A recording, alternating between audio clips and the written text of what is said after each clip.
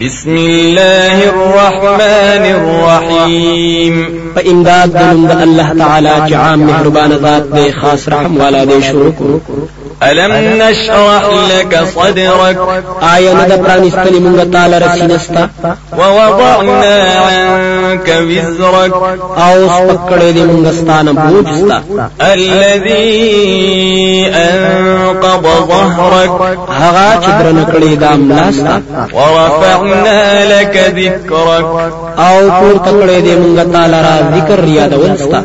فإن مع العسر يسرا پس یقینا د سختي سرا اسانتیاوی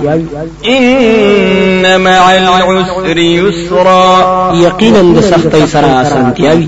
فإذا فرغت فانصب نکل چوزگار او فارغی مزان ستړی کړه وإلى ربك فارغب او خاص پن رب رغبت کوا